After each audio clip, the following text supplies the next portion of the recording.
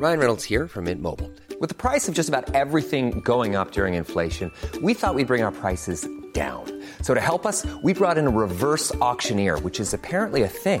Mint Mobile Unlimited Premium Wireless. How to get 30, 30, bit to get 30, bit to get 20, 20, 20, bit to get 20, 20, bit to get 15, 15, 15, 15, just $15 a month? Sold! Give it a try at mintmobile.com/switch. $45 up front for 3 months plus taxes and fees. Promo rate for new customers for limited time. Unlimited more than 40 gigabytes per month. Slows full terms at mintmobile.com. Hiring for your small business? If you're not looking for professionals on LinkedIn, you're looking in the wrong place. That's like looking for your car keys in a fish tank. LinkedIn helps you hire professionals you can't find anywhere else, even those who aren't actively searching for a new job but might be open to the perfect role. In a given month, over 70% of LinkedIn users don't even visit other leading job sites. So start looking in the right place. With LinkedIn, you can hire professionals like a professional. Post your free job on linkedin.com/people today. Everyone knows therapy is great for solving problems, but getting therapy has its own problems too, like finding the right therapist, fitting into their schedule, and of course, the cost. Well, BetterHelp can solve those problems. It's totally online and built around your schedule. It's surprisingly affordable too. Connect with a credentialed therapist by phone, video, or online chat, all from the comfort of your home. Visit BetterHelp.com to learn more and save 10% on your first month. That's BetterHelp, H-E-L-P.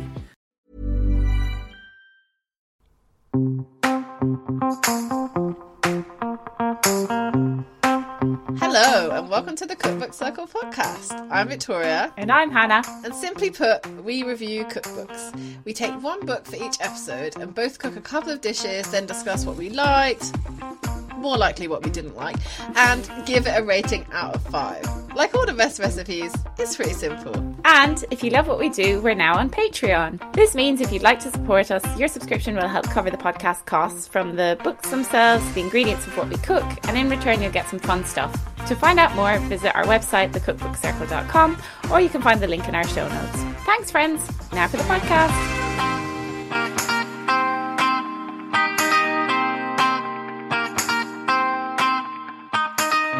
Hi, Hannah. Hi, Victoria. Long time no see. Back, yeah. This is a long time no see, actually, for you and I. Yeah, we had a little break, a little Christmas break. I guess it went...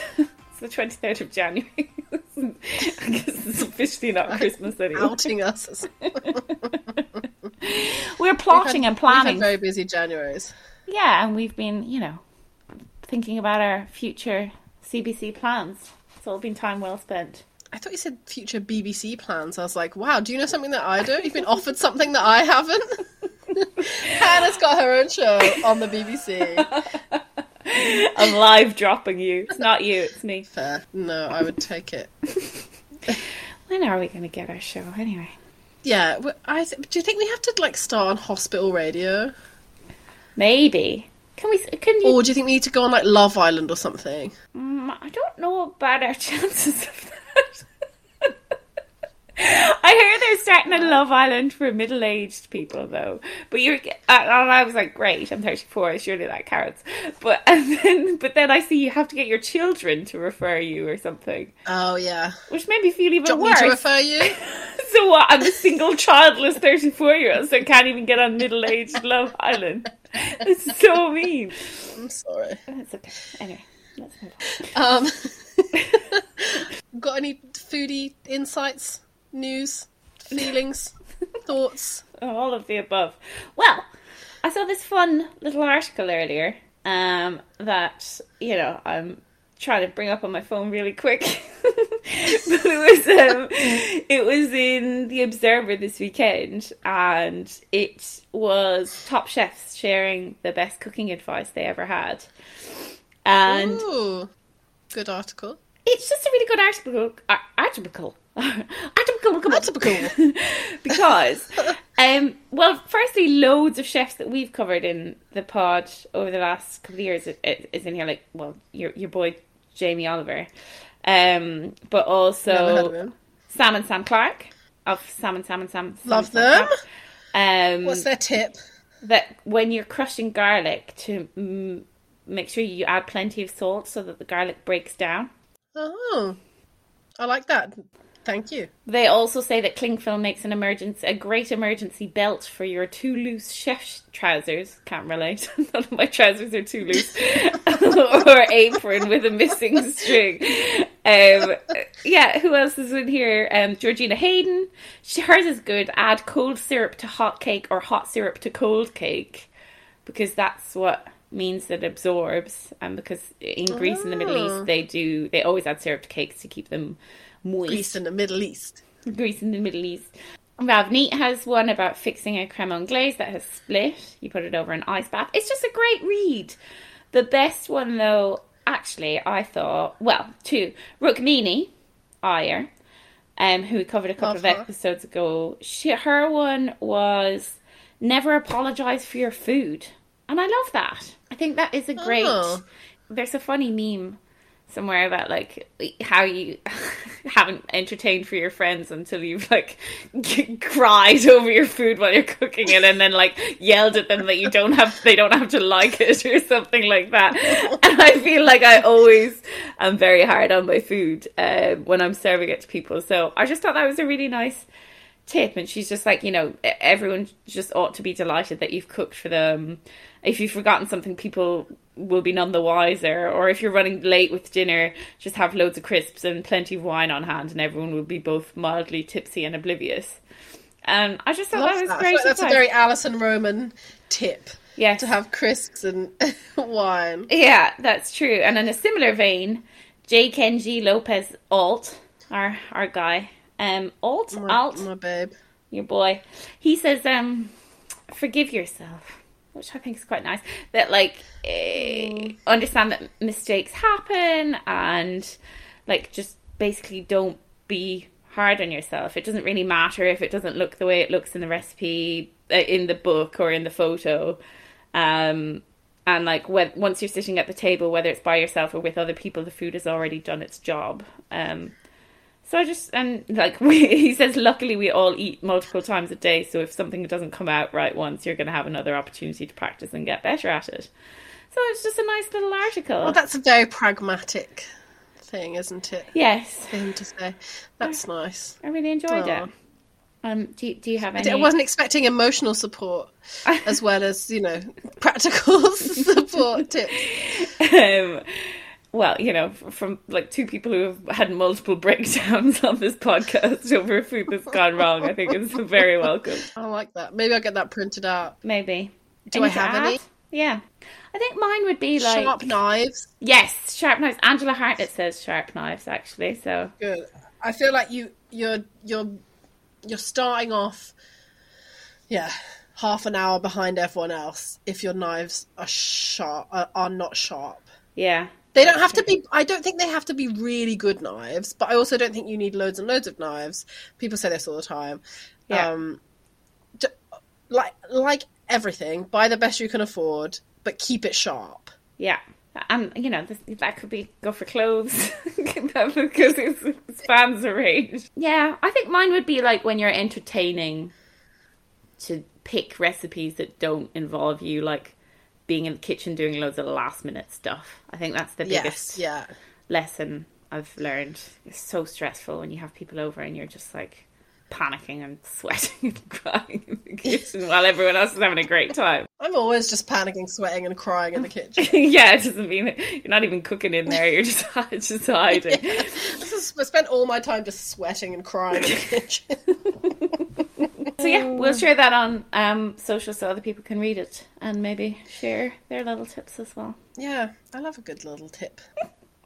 Also on entertaining, before we talk about this book, let's not talk about this now, but let's definitely make a note to do like a mini-sode or just a conversation at some point where we discuss what our come dine with me menus would be. That's a great shout. That is a great shout. Because I don't think it's like obviously it's not like an off-menu style menu. It's the dishes will impress, right? But are, that you're not going to fuck up and you are, like, universally liked. Yes, that's true. I think think couples Come Dine With Me is more cutting than Come Dine With Me, because the couples like egg each other on into being really bitchy about the other people's menus, and they're like, oh. Yeah, like you're obviously going to get paired with some absolute weirdos and some people that have like never cooked before that just like, obviously men that have literally never cooked before that are like, well, I could win money. That's my impression of men. Victoria doing that. There's such a high proportion of glass chopping boards in Come Dine With Me that it absolutely stresses the hell out of me. Is there anything worse than chopping on a glass fucking chopping board? I just hate it. No. Anyway, like, what are they for? I feel like they're not even. They're for something else. I don't know. We digress as usual. This is not the episode that we're doing today. However, come back for that episode because it will be great. Well, even longer than all of our other ones combined. Maybe we need to do a Come Dine With Me. We need to link up with another podcast hosts. There's two of them. Ed and James throwing the gauntlet in right now. And we could make a fun podcast / TikTok about it. And James. Shout out if you want to. Yeah, we're Ed here. James. Once again, we're shouting you out. We're just two girls standing in front of two guys. Asking them if they can cook for them. Dolly Alderton, Pandora Sykes, they just get endless podcasts. I'm fine. Doesn't exist anymore, does it? I suppose we could also do it with Jessie Ware and her mum. Oh yeah, that's true. Okay, yeah. Okay, cool. You work on the pitch for that. See you there, Jessie. Sponsored by Waitrose, because all their things are sponsored by Waitrose. Maybe we'll cut this out. So today, but today we are not talking about Come Dine With Me any longer. We are talking about Olia Hercules. Olia Hercules. What a name. What a name. Honestly. What a good name. Her parents were really slacking, weren't they? Ours? Yeah. Yeah. What were they thinking? Just shit. Just average. Well, you know that she got... You don't know if you know this, but she got Hercules. She got married when she was young, and then they split up later, but his surname was Hercules and she kept it. Ah, correct decision. I would as well. Well done. Yeah. Shows you should just marry for the strength of someone else's surname as well, really. Oh, yeah, and not marry if the surname is weak. Or don't take the name. But, also don't marry.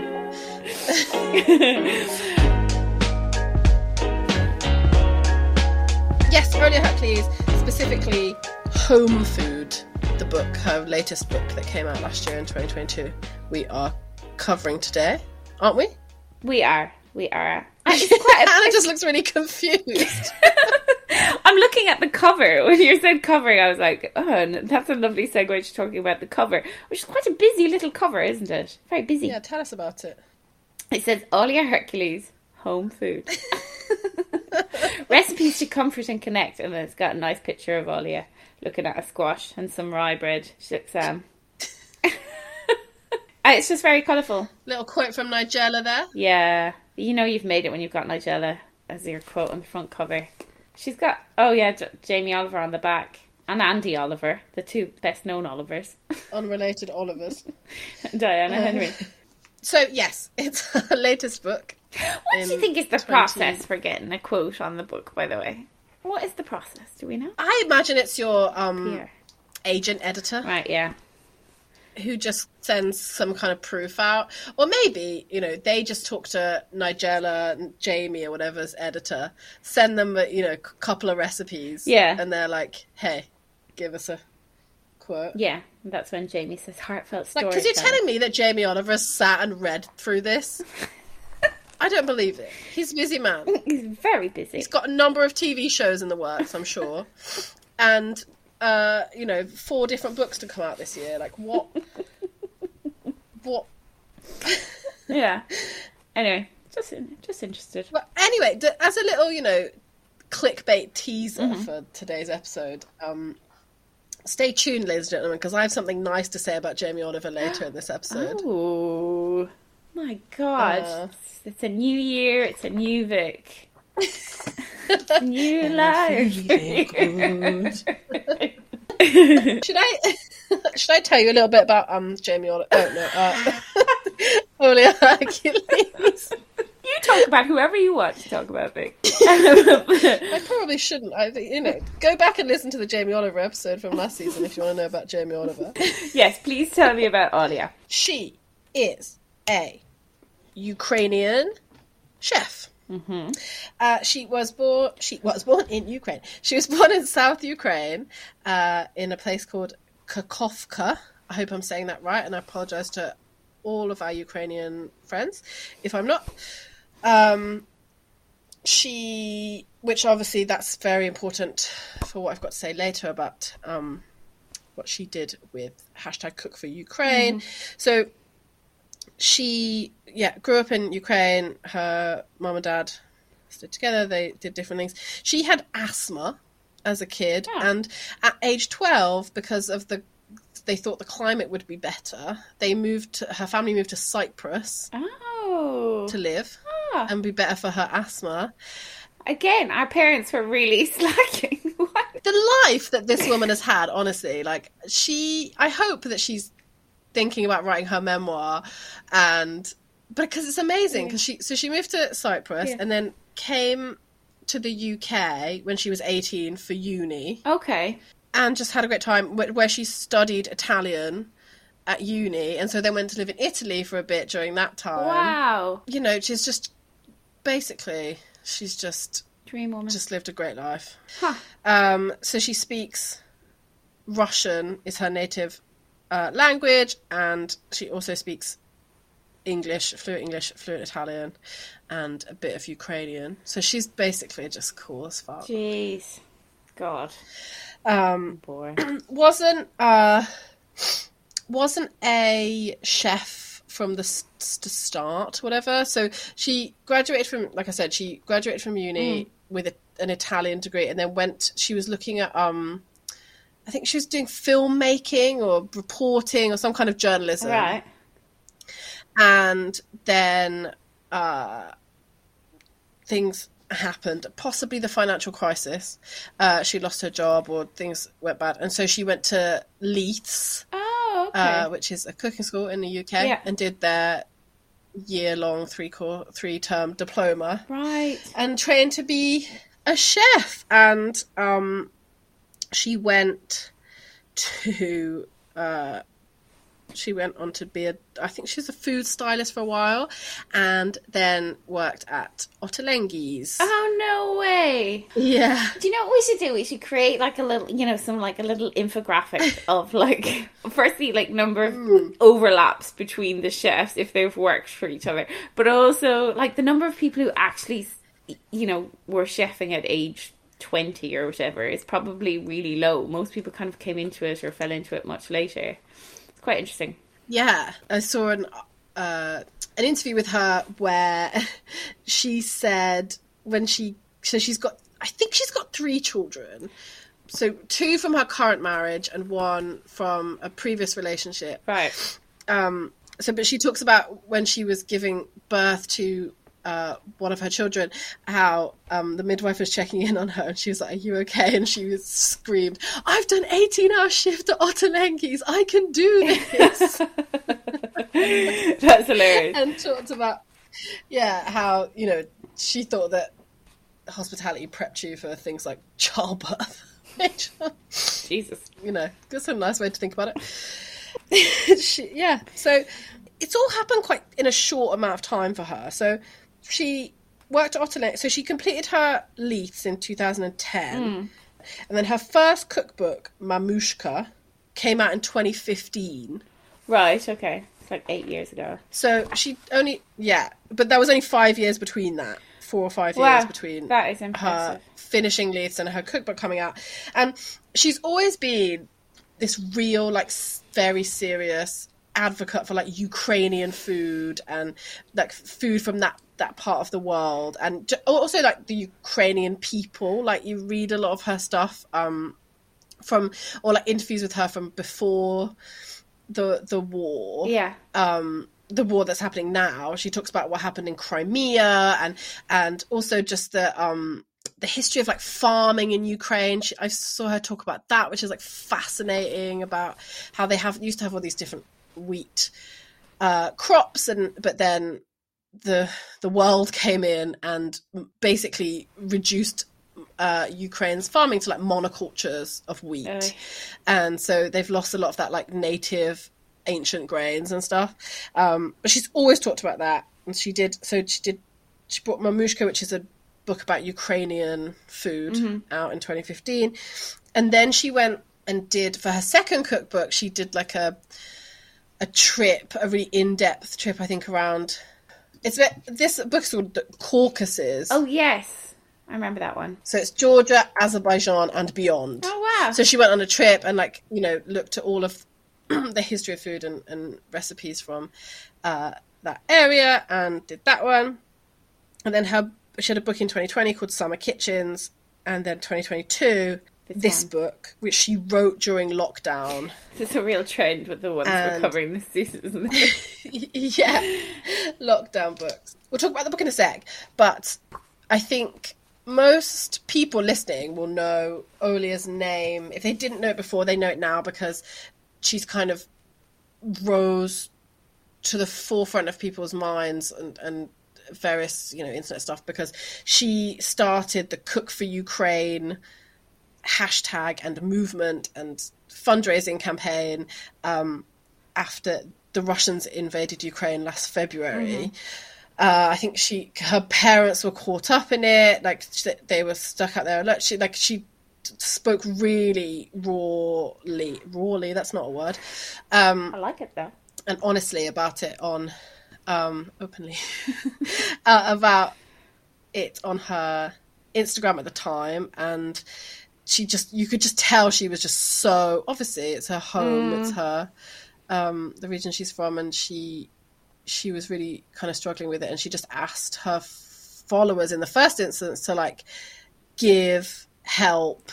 There was a time when she was trying to get things like bulletproof vests and things like that to her brother, who had gone to fight. He's like an accountant or something, and he'd gone to fight on the front line. It's crazy. She would just put up like a PayPal link, right? And like I think I gave that time because I was just so moved by her posts on Instagram and stuff, and it would just be like her dad and brother, who I think I could be wrong, but like at one point, definitely some family members of hers have had like the opportunity to leave or have left, but ultimately gone back because they felt like it's something that they need to be there, which is just amazing. Yes. So yeah, she's incredible to follow on Instagram just for that stuff. And I remember even like you said, before the war even happened, she's done so much to kind of educate about Ukraine and the countries around it as well. She used to run like a holiday. You could go, like, it was like a really small group of people, and I think it was like in partnership with Explore Ukraine or something. And I remember seeing the itinerary and being like, oh my god, I would love to do that, how fun. And it's just a group of random people, and you go around with her and taste loads of different things and cook loads of different things. It looks amazing. I've got a lot of respect for her. She's amazing, and that campaign just grew and grew and grew to the point where people were sending money, chefs and other food people started getting involved. People started putting it on their like restaurant receipts. Yes. So you'd give £1, £5, whatever to your bill. Or you could do a supper club. I think there was lots of different events, wasn't there? And I looked on the Just Giving page earlier today, and it's up to over 800 grand. Whoa. And that's just in the UK. Or like in Europe, there's a whole America, like US section of it as well, where you give through a different section. Yeah, it's really, and it's still going on, and people are still doing things. And I saw on the Just Giving, like she was on Saturday Kitchen this week. Yes. And people had she'd obviously mentioned it. People had given her, given the campaign money, and it's just incredible. Like, she's amazing. She's just so, the fact that she's still got the energy, and I feel like a lot of the time she says like, I don't have the energy for this. Yeah, she's just great.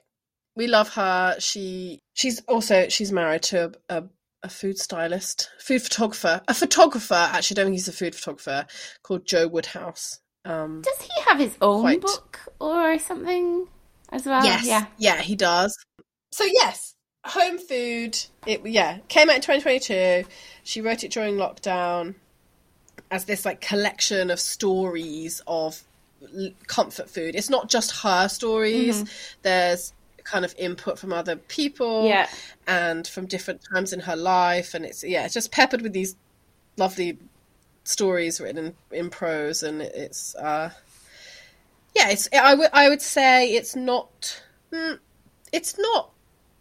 like Eastern European, Ukrainian themed, is it really? But it does, it does have obviously a skew because her comfort foods are those Ukrainian foods. Yeah, I think there's definitely an influence, like, right? There's a lot of what you would expect from that region. A lot of dill, for example. Sorry, trying to hide the disdain from my voice there. And a lot of cabbage and kind of broths and things like that. Potatoes and stuff too. Yeah, a lot of broths. Yeah. Yeah, whilst not exclusively of that region, you can definitely feel that that's where her kind of comfort zone is or whatever. For sure. What did you think first flicking through? I did think it was such a mix, like, because there's loads of pasta and like an Italian section in here as well, and then there's like Cypriot keftas or something that they're called. There's one from Jeremy Lee, isn't there? There's one from Jeremy Lee. There's a lot of baking. So it was a real kind of mix of stuff that I wasn't expecting at all. And it's quite big, isn't it? Like it's pretty packed. There's a lot of kefir in here as well, isn't there? Actually. Yes. I feel like it's in all the bread recipes and stuff as well.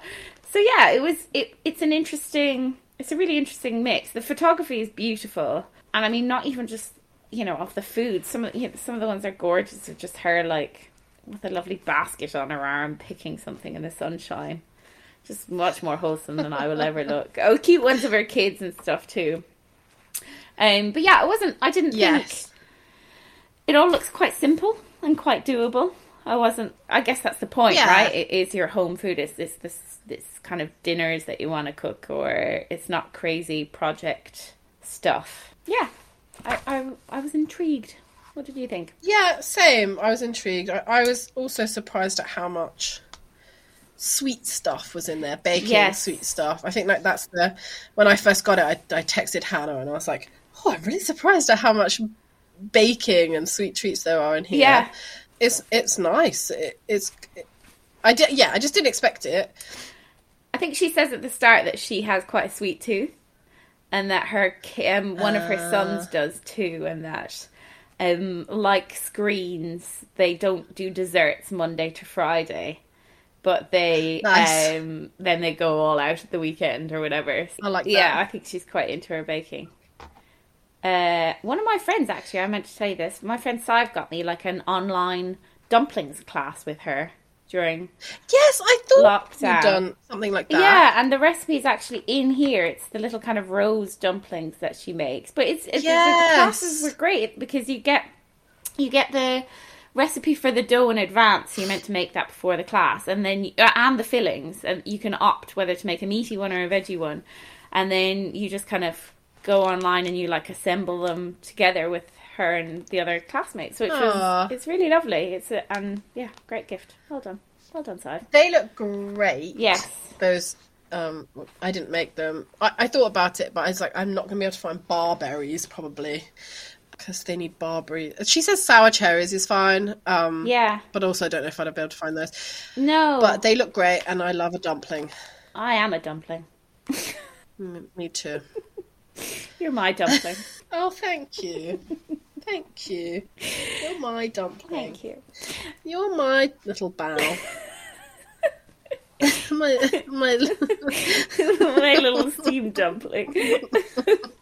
My little white pudgy steamed dumpling. Hey, what are you talking about? Why? I've been layering on the fake tan recently since I put it on when I was sick, and I was like, wow, it really does make me look awake and, alive. Didn't we hear a tip once that, like, if you're hungover or if you've been out, put like a little bit of like those tanning drops in your moisturizer when you go to bed, and you'll wake up. Sally Hughes in the garden. Yeah, when you wake up not looking so hungover. Not that you were hungover, you were obviously just unwell. And who's to know? not if you keep carrying on with those tanning drops. Anyway.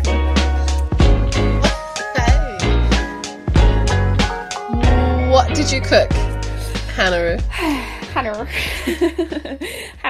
Oh, I said Hannah-roo, actually. I did just be Hannah-roo. I made... Hannah-roo, my little dumpling. Well, I made two things. Two things. So, I made... and I feel a bit heavy-hearted about these. I just don't know. You're making me nervous. I'm sorry. I don't know if I just chose wrong or I like... Okay, look, I'm just going to start. So, I made the cauliflower soup with cashew... Well, no, with cashew cream and cashew dukkha. But I didn't make the cashew cream. I just made it because she says it's optional. And you needed to soak them for hours, and I just didn't have time. But that bit does sound great, and I think would be a nice addition. I did make the dukkha. And this is inspired by, a restaurant down your neck of the woods, actually. Root. Oh, yeah. Where, I don't know if it's a veggie restaurant, but this is... Yeah, I think it... Well, yeah, it is. Yeah, it must be. It's vegan, but she doesn't really seem to mention that, which I guess is nice. Wow, a vegan recipe doesn't tell you it's vegan. Sorry, vegans. Love you. Thanks for saving the planet.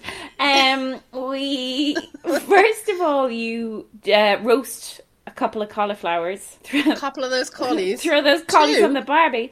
Yeah, it's not on the Barbie. You do it in the oven. And at whole, leaves on. Read that a bit too late and kind of rushed to like save some of the smaller. Paper mâché your leaves. Just putting them through. You always have the leaves on. She said the leaves may become dark and crispy, and they're my husband's favourite bit. Keep them. I didn't. I'm sorry, Olia. But sorry, Joe. Sorry, Joe. Sorry, Olia. So they're roasting away, and then you make the dukkha, which is cashews, sunflower seeds, and pumpkin seeds. You roast them till they're golden and nice, and then you, in a frying pan, you toast coriander seeds and cumin seeds. And then you take the coriander and cumin seeds out when they're done, and you use the same pan to toast sesame seeds. So it's just, a lot of seeds and nuts. Little toasty little seeds. Just toasty seeds.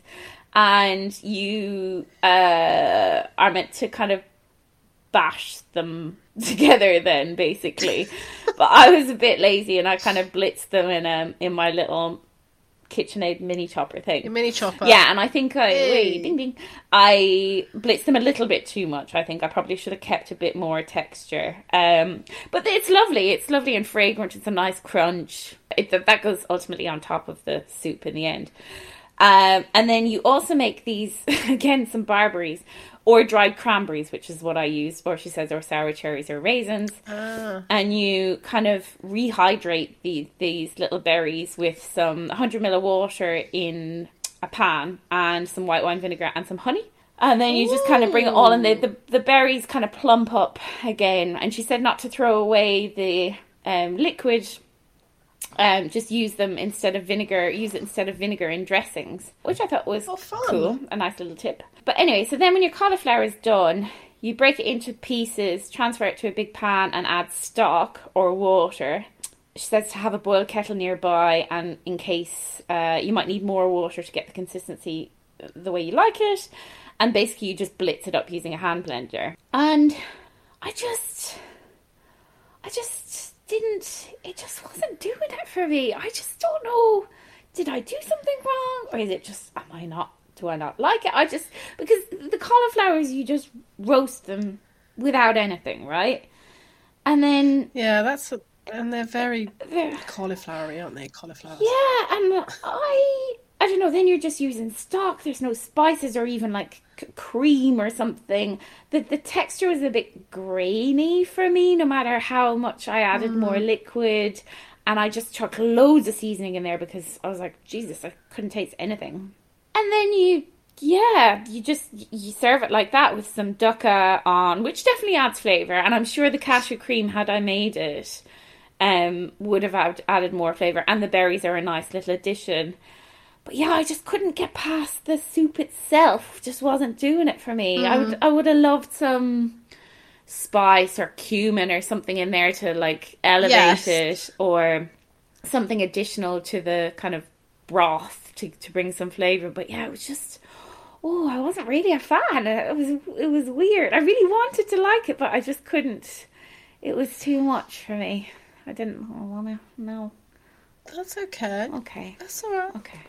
I think this book, I felt it as well in this book. It's a lot of the recipes are like that, right? There's very few fresh chilies, for example, or other spices like that. It feels quite bland, a lot of the food, in an absolutely fine way. Like, if that's, because that is people's comfort food, I guess. Yes. And maybe it's, I guess with your cauliflowers, it could be, if you had really fancy, lovely, I don't know what fancy cauliflower is, but maybe it's something about the produce, right? Yeah. Like, right time of year. I don't know, but I think I guess that's when that really shines through, doesn't it? Like the quality of your stuff. Yeah, that's true. I guess it's maybe because she raves in the intro about, like, how the duck is ambrosial, and she's a lot of strong language. It'll blow your mind. She's very hyperbolic, isn't she? Yeah. Oh no, throughout, she does mention it's vegan here, by the way. Oopsies, I missed that. She says it's her go-to if they have a vegan friend for dinner. I just think maybe I missed something or something. It wasn't. I'm sorry, Olia. I really wanted to like it, but that's okay. She forgives you. And then the second thing that I made... Forgive yourself, as Kenji would say. Oh, thank you. Okay, yes, you're right. I do forgive myself. The second thing that I made was this Hedwig's brown butter miso and walnut cake. Oh, lovely. Yes, a lot of buzz, brown butter thick. As we know, I'm obsessed. Walnuts. Miso, no, yeah. Not walnuts. I'm obsessed with walnuts. She just never shuts up about walnuts. Hedwig tick. Oh, have you noticed she's got the little QR codes a bit Molly Baz-esque as well with the guides? Yeah, I did notice that. So what's lovely here, my favourite bit of this is that you brown the butter, and that's my favourite thing. No, into the brown butter, once you've done that, you whisk in miso.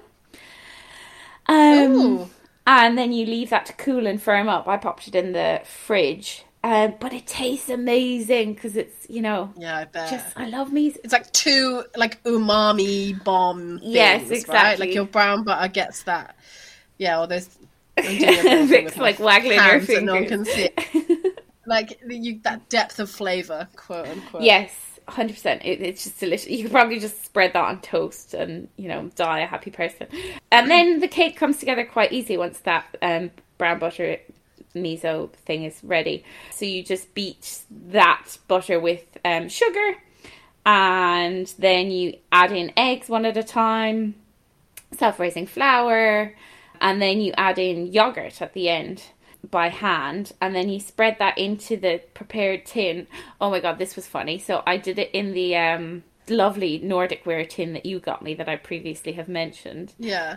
But of course that's an upside down tin, and because the mold beautiful bit is on the bottom and you're going to ultimately flip the cake over. But here you have to scatter the walnuts on top of the cake. Oh. So I should have definitely fucking put them in first, and I did not. But anyway, yes, you put in the batter. A normal person would put this into the tin that they've prepared and scatter the walnuts over, and then you bake it for 40 to 50 minutes. And when it's cooked, or when it's baking, or nearly baked, you dissolve some sugar in water. You make like a syrup, and you add some miso into that syrup, and then you put in some more chopped walnuts in there, and you spread that syrup over the cake when it's out of the oven. Which... Oh, that little syrup sounds like... That sounds like a great cake. Yeah, it was good. Again,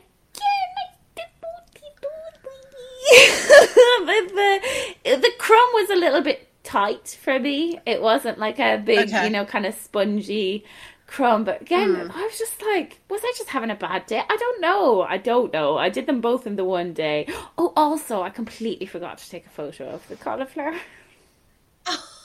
Of the cauliflower? Yeah. I got a nice one of the We've cake. been away for too long. I know. Do you remember for Simon Hopkinson, I forgot to take a photo, and then I drew one for our Instagram, like the shittest fish and chips there ever was. It was nice.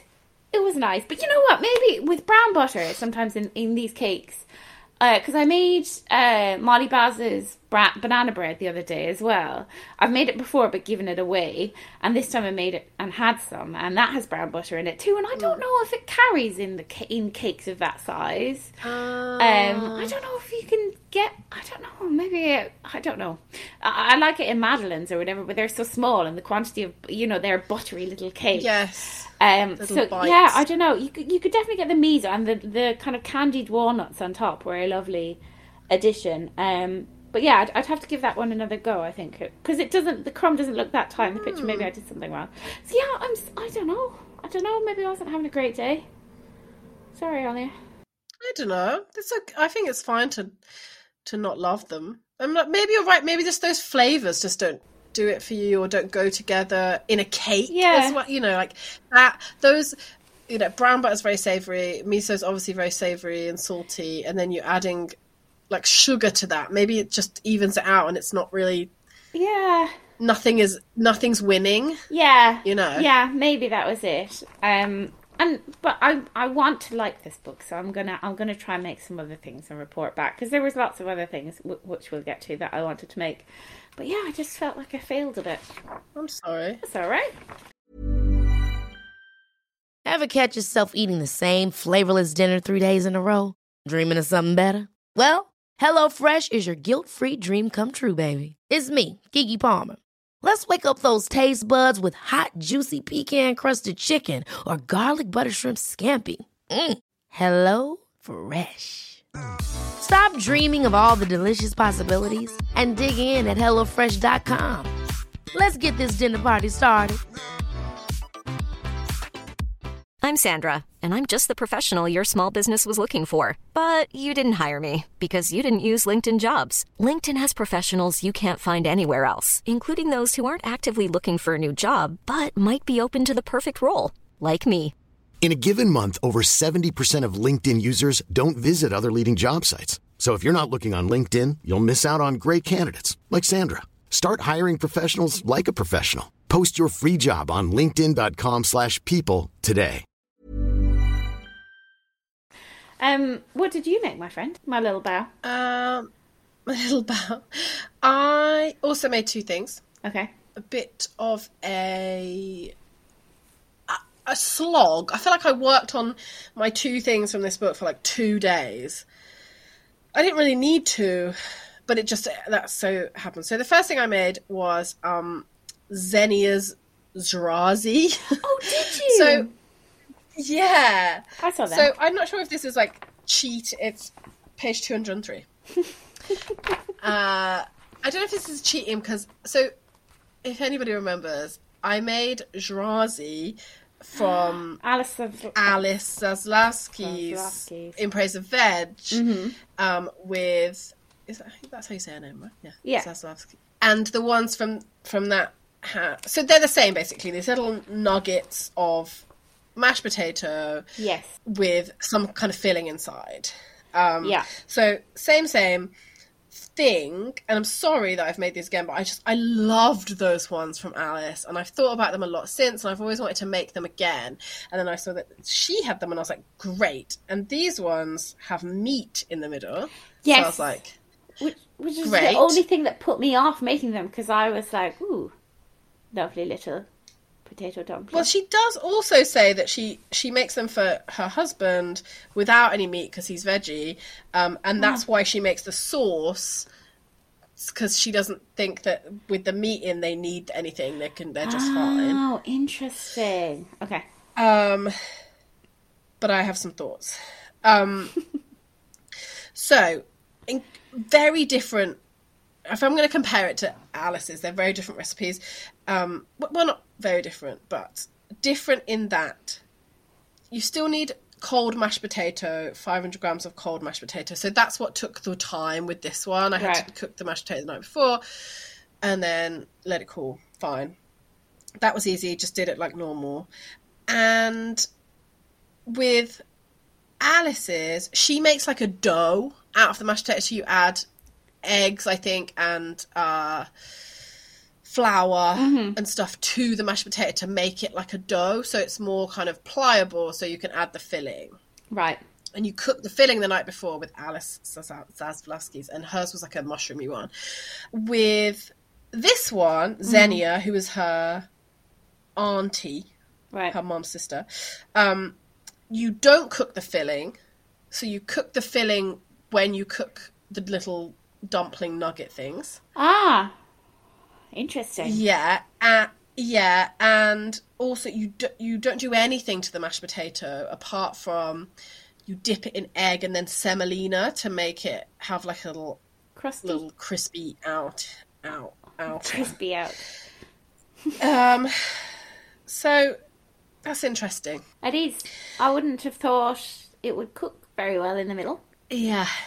It cooks fine because it's mince. Okay, yeah. That's well. So it's 100 grams of minced beef, 100 grams of minced pork, mixed with a little onion that's been grated and a couple of eggs. So you mix all that together. She says you have to that's it, right? No spices, no anything. She says you have to season it really well so it tastes nice. She does say you could add some spices in, but basically you just get, she says, like 80 grams of mashed potato with 40 grams of the meat and put that in the middle. Okay.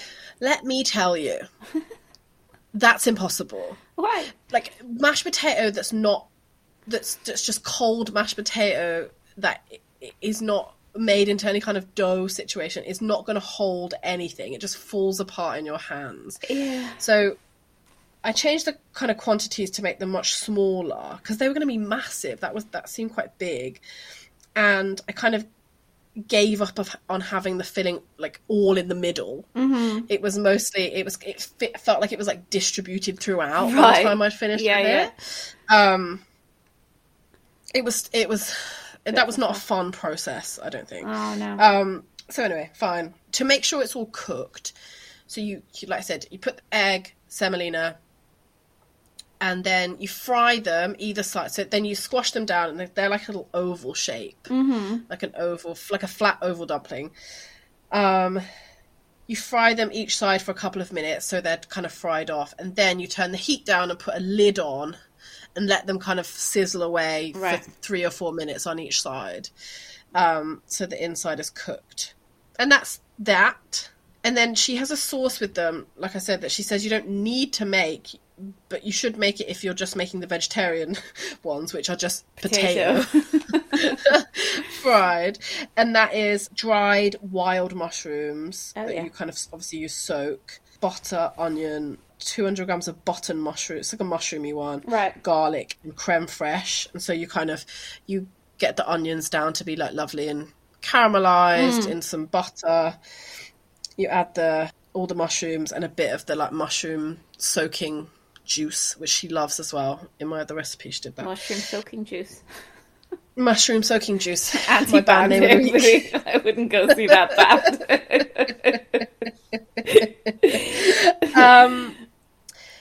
And that's it. So that's it. And they weren't like Alice's. They were quite bland. Oh, no. She does call them, and I think that they're kind of supposed to be, because she calls them in the thing like their simple nursery food version. I think she talks about her kids liking them. So they're really... I gave Marcus one. He was not interested. So they're very potato-y. Yeah. And not particularly filling-y because it kind of distributes and they felt frustrating to make because the potato doesn't hold together very well. Yeah. And I think the way to combat that if you're not making it into a dough would be to not make mashed potato with like butter and milk and cream, whatever. Yeah. It would just be to have mashed potatoes, but that would taste crap. Yeah. Maybe like... So I get it. I get... The sauce was lovely. I'm going to make that sauce again and put it on pasta because it was really nice. It does sound good. All that mushroomy, absolutely beautiful. Wish I'd just put that on pasta, to be honest. Yeah. Maybe it's seasoning. Like, I guess seasoning is a big thing here, right? Like, if we're... Maybe I should have salted my cauliflowers more. Maybe the potato seasoning. I don't know either. She does say, the filling must be seasoned with salt properly. You can always fry a little bit off to make sure it's super nice. I didn't, but I did add a lot of salt. I don't know. Yeah. Fine. What I know is that I like these Jrazy. And also, I liked the ones I made for Alice. Sorry, just talking about Alice the whole time. You're like comparing it to your ex. Yeah. She just had better flavour. But yeah, sauce was great, like the little creme fraiche, mushroomy thing. Yes. The other thing I made was dumplings over a potato and mushroom stew. Oh, how fun. Yeah. Yes, very wholesome. So this is basically a really kind of simple mushroom and potato stew. Mm-hmm. Really simple, beautiful, lovely. But it's topped with these like snails of dough that you make the dough and then you cook them in the stew, so they like puff up and cook and are like this lovely topping for your stew, and they're like this amazing gorgeous dough. That was honestly the highlight of this book for me. Oh really? Yeah. So it's on page 193 if you want to. Thank you. You got it. I'm here. So again, I did this the night. I made the dough the night before. Kefir in the dough. What I will say that I loved about this book and all the recipes that I looked at, she does so many substitutions. Yes. Like everything has a substitution. Like this has ghee in it, clarified butter, but you can use butter or you can use. So she said I couldn't find kefir. Yes. For the dough. But she says you can use 150 ml of yogurt let down with 50 ml of water. Great. There's always yogurt in my house. Yeah. Right? That's a great and tip. That made sure that I could make this because I really wanted to. Mm-hmm. So it's a really simple dough that is quite painless to make. So 200 ml of kefir or the yogurt thing, yeast, brown sugar, an egg, flour.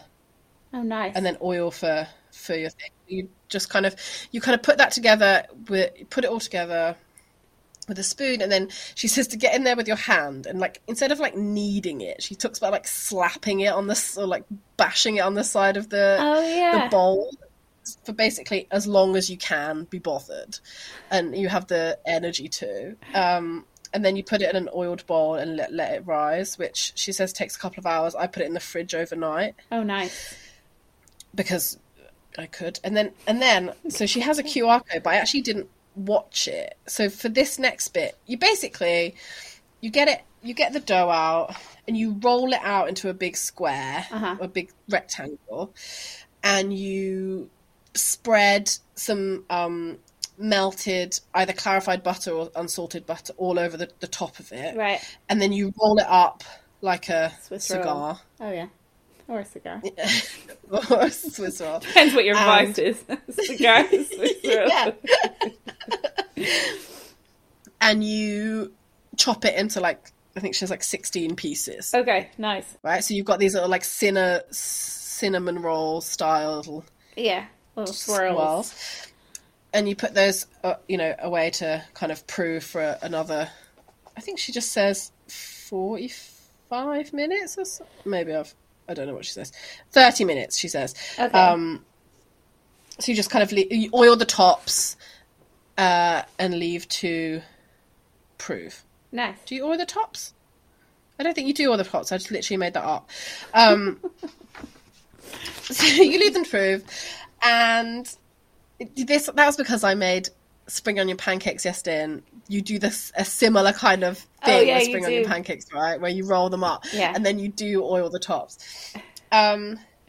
So you leave those, and then you make your stew, which is very mushroomy. Okay. So you've got like you rehydrate 50 grams of dried mushrooms, and that's a lot. Ooh, right, for mushrooms, with vegetable stock.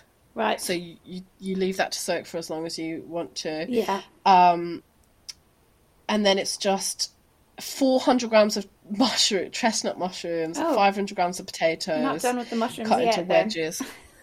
No, so many mushrooms. This is such a mushroomy dish.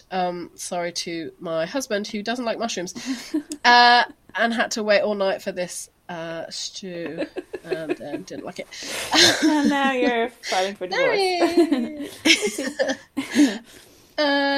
So basically, you just oil in the pan, and then you cook.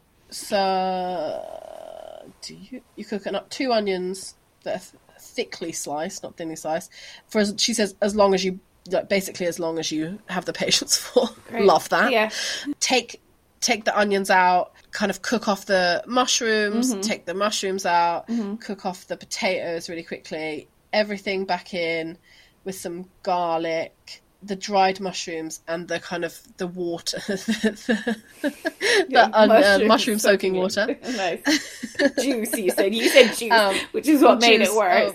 Anything juice is just like, what? Bin juice. What? And you just kind of cook that in a little, that comes together as a little stew. Right. And once it's kind of all boiling together and ready, you get your little cinnamon roll snails, and you pop them over the top, leaving a little gap because they're going to puff up. Yeah. So the thing, lid on your like casserole dish, and then you just let it go on the hob for 20 minutes. Oh, right. And yeah, that's it. I thought you were going to put it in the oven. You should put it in the oven as well, but no, it's just on the hob. And then, so this dough is like, it gets to be like steamed bun, dumpling dough, but it soaks up all the lovely juices from juice from the stew. From the stew juice. And it's just delicious. Oh, that sounds great. And then the dough, I had loads left over. I had loads of little snails left over. And I was like, I'm just going to bake a couple off. Because she says at the bottom, use this dough for all sorts of things. So I was like, I'm going to bake a couple off, see what they taste like. And they were amazing. Oh, wow. They were so good. Like, really interesting texture when they're baked. Yeah. Because obviously, but she also says you can like steam them and put whatever you want in them, like little bows, or you could have them like burger buns. Honestly, that is a standout for me. That dough, like it really was great. I want to make it. It looks looking at the picture. It looks kind of fluffy, kind of milk bready or something, maybe. Yes, yeah. It does feel like that, and she says when making the dough that it's probably going to be really like wet, and basically you should handle it as wet as you can handle it. Right. That makes sense. Because the wetter the dough, the lighter the bread. Yeah. Which is always like That's true, but it's always so hard to work with, isn't it? Like, it's the same with even like focaccia and stuff, right? Like, it's like you shouldn't add extra flour, but if you're doing it by hand or whatever, it's a bit of a nightmare. So yes, I guess it's good that mine wasn't too wet, but maybe that was because I used yogurt and not kefir, and kefir is more like liquidy. Quite liquid, isn't it? Yeah. But basically, it turned out great. The stew was also really, really nice. And this is where my Jamie Oliver mention and praise of Jamie Oliver comes in. It reminded me a lot of my favourite Jamie Oliver recipe from one of his books. I think it's from 7 Things or whatever it's called. 7 How many of his books ingredients. Do you have, Victoria? Just the 2. Literally, just the one that we did for the pod and 7 Things, which my parents bought me a few years ago. And it's this mushroom and sourdough soup thing. Oh, interesting. Where you put sourdough. It's basically like this. You get dried mushrooms and potatoes and stuff. Maybe not potatoes. Can't remember. And then, you bake it in the oven. Right. With sourdough in it. And it has to be sourdough because I guess it's got that, the consistency. It's not, you can't just put, white bread. Bit of Hovis on top there. And it's so good. It, honestly, shout out to Jamie. This is the only shout out of good things he may have. Oh, that's not true. He may do some good things in the future. But that's a great recipe. If you're interested. I'm kind of with Stephen on the. I'm not a big mushroom fan. I'm just a medium size. This wouldn't be your thing. Yeah. Which is unfortunate for a vegetarian, right? Because I think I've said it before. You get a lot of mushrooms, but I would be really intrigued to try those dumplings. I wonder could I just put them over another type of stew? Yes, I said that. Put it over your cauliflower stew, your cauliflower soup. Yeah, I said that to Stephen. I was like, I think you could put them over anything that's a stew that's got enough, I guess, liquid because you're going to want it to go into them a bit, and that gives that taste. Or just make the dough anyway, and have some fun. But it's a good idea, right? And it looks so impressive. Yeah, it does look. It looks really cool. Oh, I love that. I've never made a stew like that. There's a lot of them, with kind of dumplings on top, or what is it? Oh God, this is completely defunct. Like a biscuit dough. Don't some people do it with a kind of like a savoury scone? Like an American biscuit. Yeah. Yes, yeah. I've never done any of those, and I must. I'm always a bit put off by how pale the dough is. I think, but I think it probably. I imagine with those biscuity ones, you bake them, right? You wouldn't obviously just leave them on the hob. No, you'd bake them. The lid off. Yeah, which was why I was like, oh, you just do this. This is you're essentially just steaming these, I guess. Then a bit like how cool! That was a fun thing to try. She says to serve it with some kraut or kimchi. Huh, interesting. Yes, which I did have. It with a load of kimchi, and it was great. Because it needed it, because it was very rich, obviously, because of all of those dried mushrooms. Yes. So you needed something to cut through that. So I got all the pickles out. All of the pickles. I was like, what's going to be best? I've run out of kimchi, which is annoying, because it's hard to come by. Good kimchi is hard to find. Around here. Around those parts. What were there other things that you saw that took your fancy that you wanted to make? Not loads. Mm-hmm. I felt like when I first flipped through it, I was like, oh God, I don't know what I'm going to make. Right. Because there's lots of things that looked nice, but also you've got to think right, what are people going to eat in my house? What can I get the rest of the ingredients for, etc. So you're just going to make the one thing that the other adult in your house doesn't like. Yeah. It's fine. My mother-in-law was here the next day, and she had stuff she liked. But the chicken cotoletta sandwiches Oh, I that didn't look see great, that. like a little schnitzly, you know. And also, I will always shout out if someone's got a recipe for a sandwich in their book, because Yeah. ultimate comfort food, Yeah. a sandwich. Best thing in the world. Sandwich. Toast. And the tomato rice, which she then makes into like a tomato rice cake. Yes, looks I saw fun. that. I thought that was fun. I'm sorry. Oh, No, we're it's just sorry. Siri. Kenji said not to be sorry, Siri. It's fine. There's too many apologies in this episode. How about you? What did you feel like making? There was a butterbean dip with garlic and paprika oil that I thought looked fun. Love a dip, as we know. Did you see her savoury eggy bread?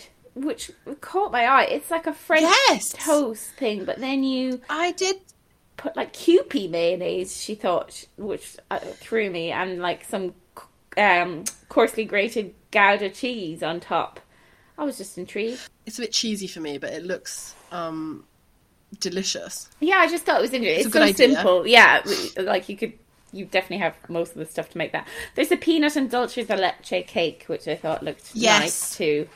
A lot of the baking stuff that she has a kind of I don't have it here, but I can't find the page. But it was like essentially like a milk bread that you make with like a she has like a Japanese. It is like a Japanese. Yeah. So a lot of the baking. Oh, it's called this is it. It's called bread for eating. Shokupan or milk bread, and I thought that would be fun. But yeah, I want to give it another go because I feel like I was having an off day or something, or maybe my seasoning game wasn't. And I guess I'm being biased here, right? Because like if I was so hard on someone like Alison Roman because her recipes didn't really work for me, but because I really respect Olia and I really like her, I'm like, oh, it was all me. I think that you also know that her recipes are good, right? Like she writes for various places online. She this last weekend or the weekend before, she had like a thing in the Guardian, right? You know, writing about, was it vegetable? It was like a vegetable side dishes thing. I can't remember. Yes. That's why I was disappointed about this book. I thought there'd be more pickles. Yeah. I feel like maybe one of my 2023, late stage thing is to get into fermentation and pickling. Oh, yeah. And maybe I make my own kimchi. I shouldn't rely on having to go and buy it from somewhere in Bristol. Maybe I'll make my own. I tried to make it once. And did it explode? It exploded, yeah. All over the I feel like kitchen. I've heard it. Yeah, and it was is it gochujang that I put in it, and it was it's obviously quite a fiery red colour, and it just like stained the shit out of all the shelves and everything. She's got a fermented chili sauce in here that I thought looked nice. Nigella had one of those in her most recent book as well, and I'd love to give that a go. But yeah, I know what you mean. I like her kind of no waste approach, right? Like even, like I said on the rehydrating those berries that time, she's like, don't throw that away, you can use it as a dressing.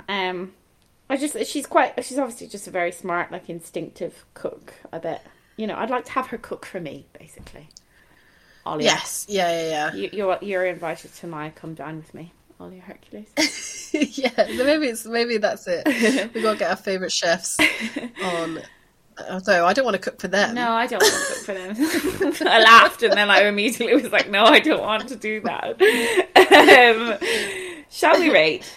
Shall we rate? Yes. Let's rate. Yeah. Shall we? Yeah, you just grab your mushroom poaching liquid or juices and come over here and rate. So that's the next health food. Oh, that actually makes me feel so unwell. Move aside bone broth. Move in mushroom soaking juice. Oh, it's just the word juice. Okay, so if you haven't joined us before, sorry. Each episode you don't actually have to get mushroom soaking juice for this bit if you haven't joined us. No, just grab whatever juice you have nearby. We rate each apple, orange, mushroom. We rate each of the books that we discuss, and we rate them out of 5 criteria. They are usability and accessibility. That's one. Ingredients used, aesthetics, veggie friendliness, and inspirability. How kind of, inspired are you to cook based on the book? And we change what we rate out of each episode. Usually something that kind of pops up again and again throughout the book. And for this episode and for Olia's home food, we're going to rate out of cabbages. Cabbages. We didn't mention that, but there are a lot of cabbages in here. There's a lot of cabbage fritters. Is there cabbage fritters? There's a cabbage pie. Many cabbages. Cabbage pie, yeah. Well, she has a chapter on potato and cabbages, I think. Yes, she does. Did you, talking about cabbages before we... Right, did you see that, so this week, Vittles have done a thing about food tattoos, a newsletter about food tattoos, and Tom Eagle, he's got I was just getting it up on my phone right now, he has a hispy cabbage tattoo. Oh. Hispy? Yeah, hispy. Yes. Careless hispy. I don't know how I feel about that tattoo. It's a bit shaded. I don't know. Ow. I don't want to. Oh, apparently it's not. It's not a hispy. It's a calaboss. But he tells people it's a hispy. Calaboss. It's a calaboss. I love it. What cabbage would you get tattooed on you if you had to get a cabbage? I'd definitely go for a Chinese leaf. Would you? Delicate. A little, well, that's it. Does bok choy or whatever count? Is that a cabbage? Is that in a cabbage family? I feel like you're bending the rules there now. I'd go for one of Brussels those. sprout next. Yes, I would get one tiny little Brussels sprout. Are those like pointy ones? Are they cabbages or are they broccoli? They're cabbage or are they cauliflowers? You know the pointy ones. I think it's just doing crab movements with camera. Do you mean like a romesco? Yeah, that's what I mean, yeah. Yeah, that's a broccoli. Okay, we'll come back to you on this point. Just a white cabbage. A white cabbage, like, like half chopped up into very fine bits. That's how I'd get it. Okay, cool. Good to know. Let us know, dear listeners, what cabbage you would have tattooed onto your body permanently. One of you wins a cabbage tattoo. Seriously, the prize has never been claimed. Vic, how many cabbages are you giving this out of 5? Right, let me talk you through my thinking. Please do. My little dumpling. Usability and accessibility, that's one. I'm giving it a yes. A what? Giving it All right, Simon Cowell. What is wrong with me? It is quite late in the day. It's late. That's getting 1 from me. It's not a difficult book, and when there is anything a little bit difficult, there is a QR code. Yes. So that's good. Ingredients, that's another 1. That gets 1 from me because there's options. I like we said, there's things you split. We like options. Yeah. Aesthetics, that gets 1 from me. It's not my favourite looking book of all time, but it's not terrible. It has pictures for most of the recipes, and beautiful pictures of, squash and her cute kids. So, yes, that's 1. It's very squash and her. Just loads of pictures of Olia holding squash. Like little. A bit like Wilson from Castaway. I was going to go with squash and Olia. Macbeth, but also Wilson. Both strong images. Oh, God. Veggie friendly, yeah. There's a lot of vegetarian cooking. She talks about how a lot of it is plant-based, I think, plant-led or whatever the cool kids are saying these days. And plant-centric. Inspirability, I struggled, Hannah, to decide what to do with this one. Because like you, I love and respect Olia Hercules, but am I going to pick this book up off the shelf very often? I don't know. I feel like I don't know. I want to give it half because there's enough in there to feel a bit inspired. Definitely isn't 1. It's definitely not getting a whole 1. And actually, maybe I'm just going to say no. I'm just going to say not. Okay. It's no cabbages. Okay. It's not. Okay. So that's 4 cabbages out of 5 for me. Okay. How about you? Similar vibes. Glad you asked. Similar vibes. Usability and accessibility definitely are very easy, and ingredients used. There's nothing wild in here, as the Irish would say. But aesthetics, yeah, I think it's a half. I like the pictures, but I don't. I'm sorry, Olia. I don't like the cover. I don't think. I'm not here for the colour scheme. Also, white on mint green is not a good accessibility. 0 for in terms of being able to see what is written. Who needs to see anyway? Veggie friendliness. Yeah, half.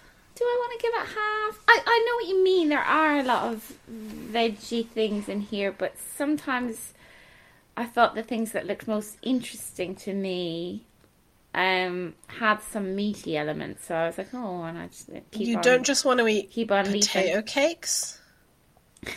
Well, I do actually, but they had meat in them too, and I didn't care to read the intro enough to realise that I could have just eaten them with a mushroom sauce, because I'm a lazy shite. So maybe it's just a half for me on the veggie friendliness, and a half on. No, I'm not going to give it 1 for inspirability. No, I think I'm with you on that. I just don't think it's my food. Do you know what I mean?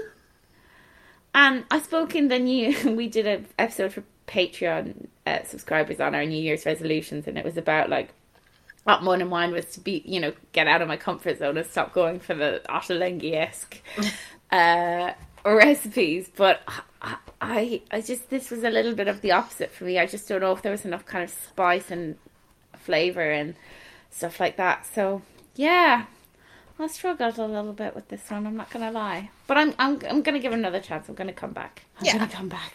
I'm going to do some of the baking, I think. I'm going to do the milk breads. But yeah. Good. So how many was that?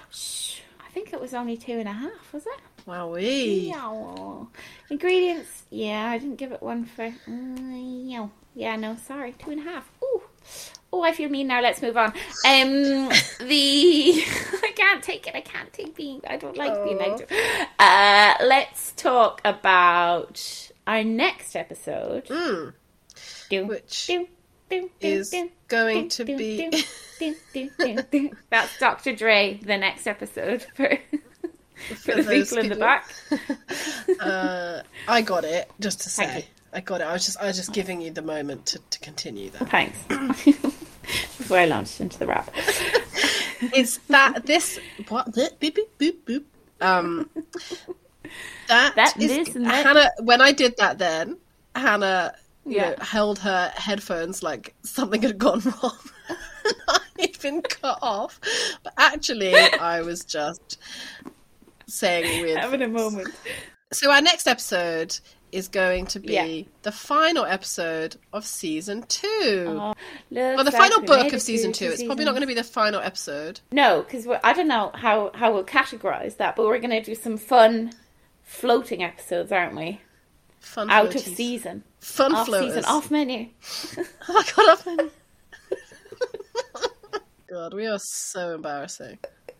Yeah, sorry. So yes, the book is the book. Oh my god, The Chef. Diana Henry. Fix, okay. It's Diana Henry. Well, this is kind of a fun 360 moment. I never know if it's 360 or 180 when you talk about these things. But because our first ever cookbook circle meetup, which was how the cookbook circle started, was Diana Henry themed, because we thought she was such a legend, and there was loads of such a legend, and there was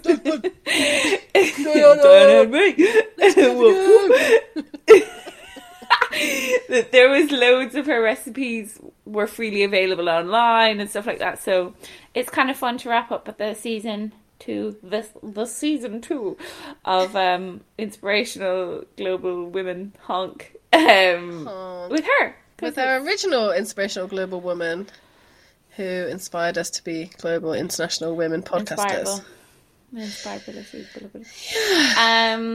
So we're doing So two that's different exciting. books, right? Yeah. I am going to talk about From Oven to Table. That's the name of the book.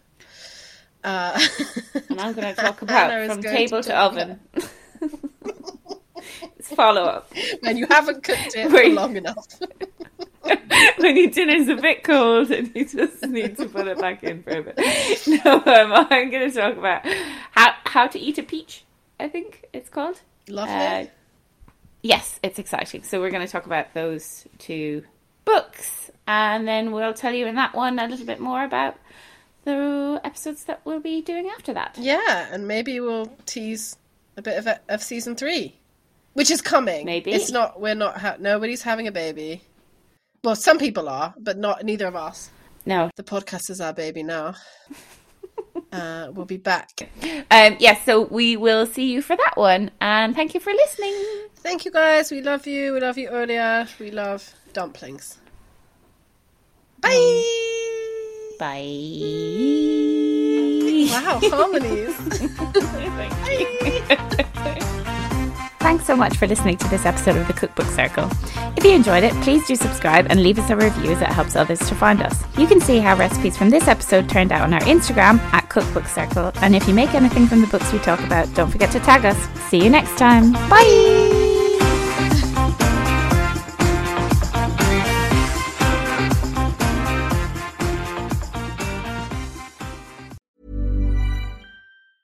Planning for your next trip?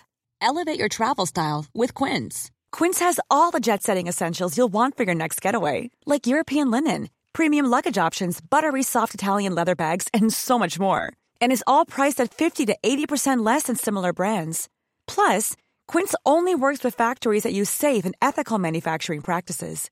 Pack your bags with high-quality essentials you'll be wearing for vacations to come with Quince. Go to quince.com/pack for free shipping and 365-day returns. Mom deserves the best, and there's no better place to shop for Mother's Day than Whole Foods Market. They're your destination for unbeatable savings, from premium gifts to show-stopping flowers and irresistible desserts. Start by saving 33% with Prime on all body care and candles. Then get a 15-stem bunch of tulips for just $9.99 each with Prime. Round out Mom's menu with festive rosé, irresistible berry chantilly cake, and more special treats. Come celebrate Mother's Day at Whole Foods Market. Planning for your next trip?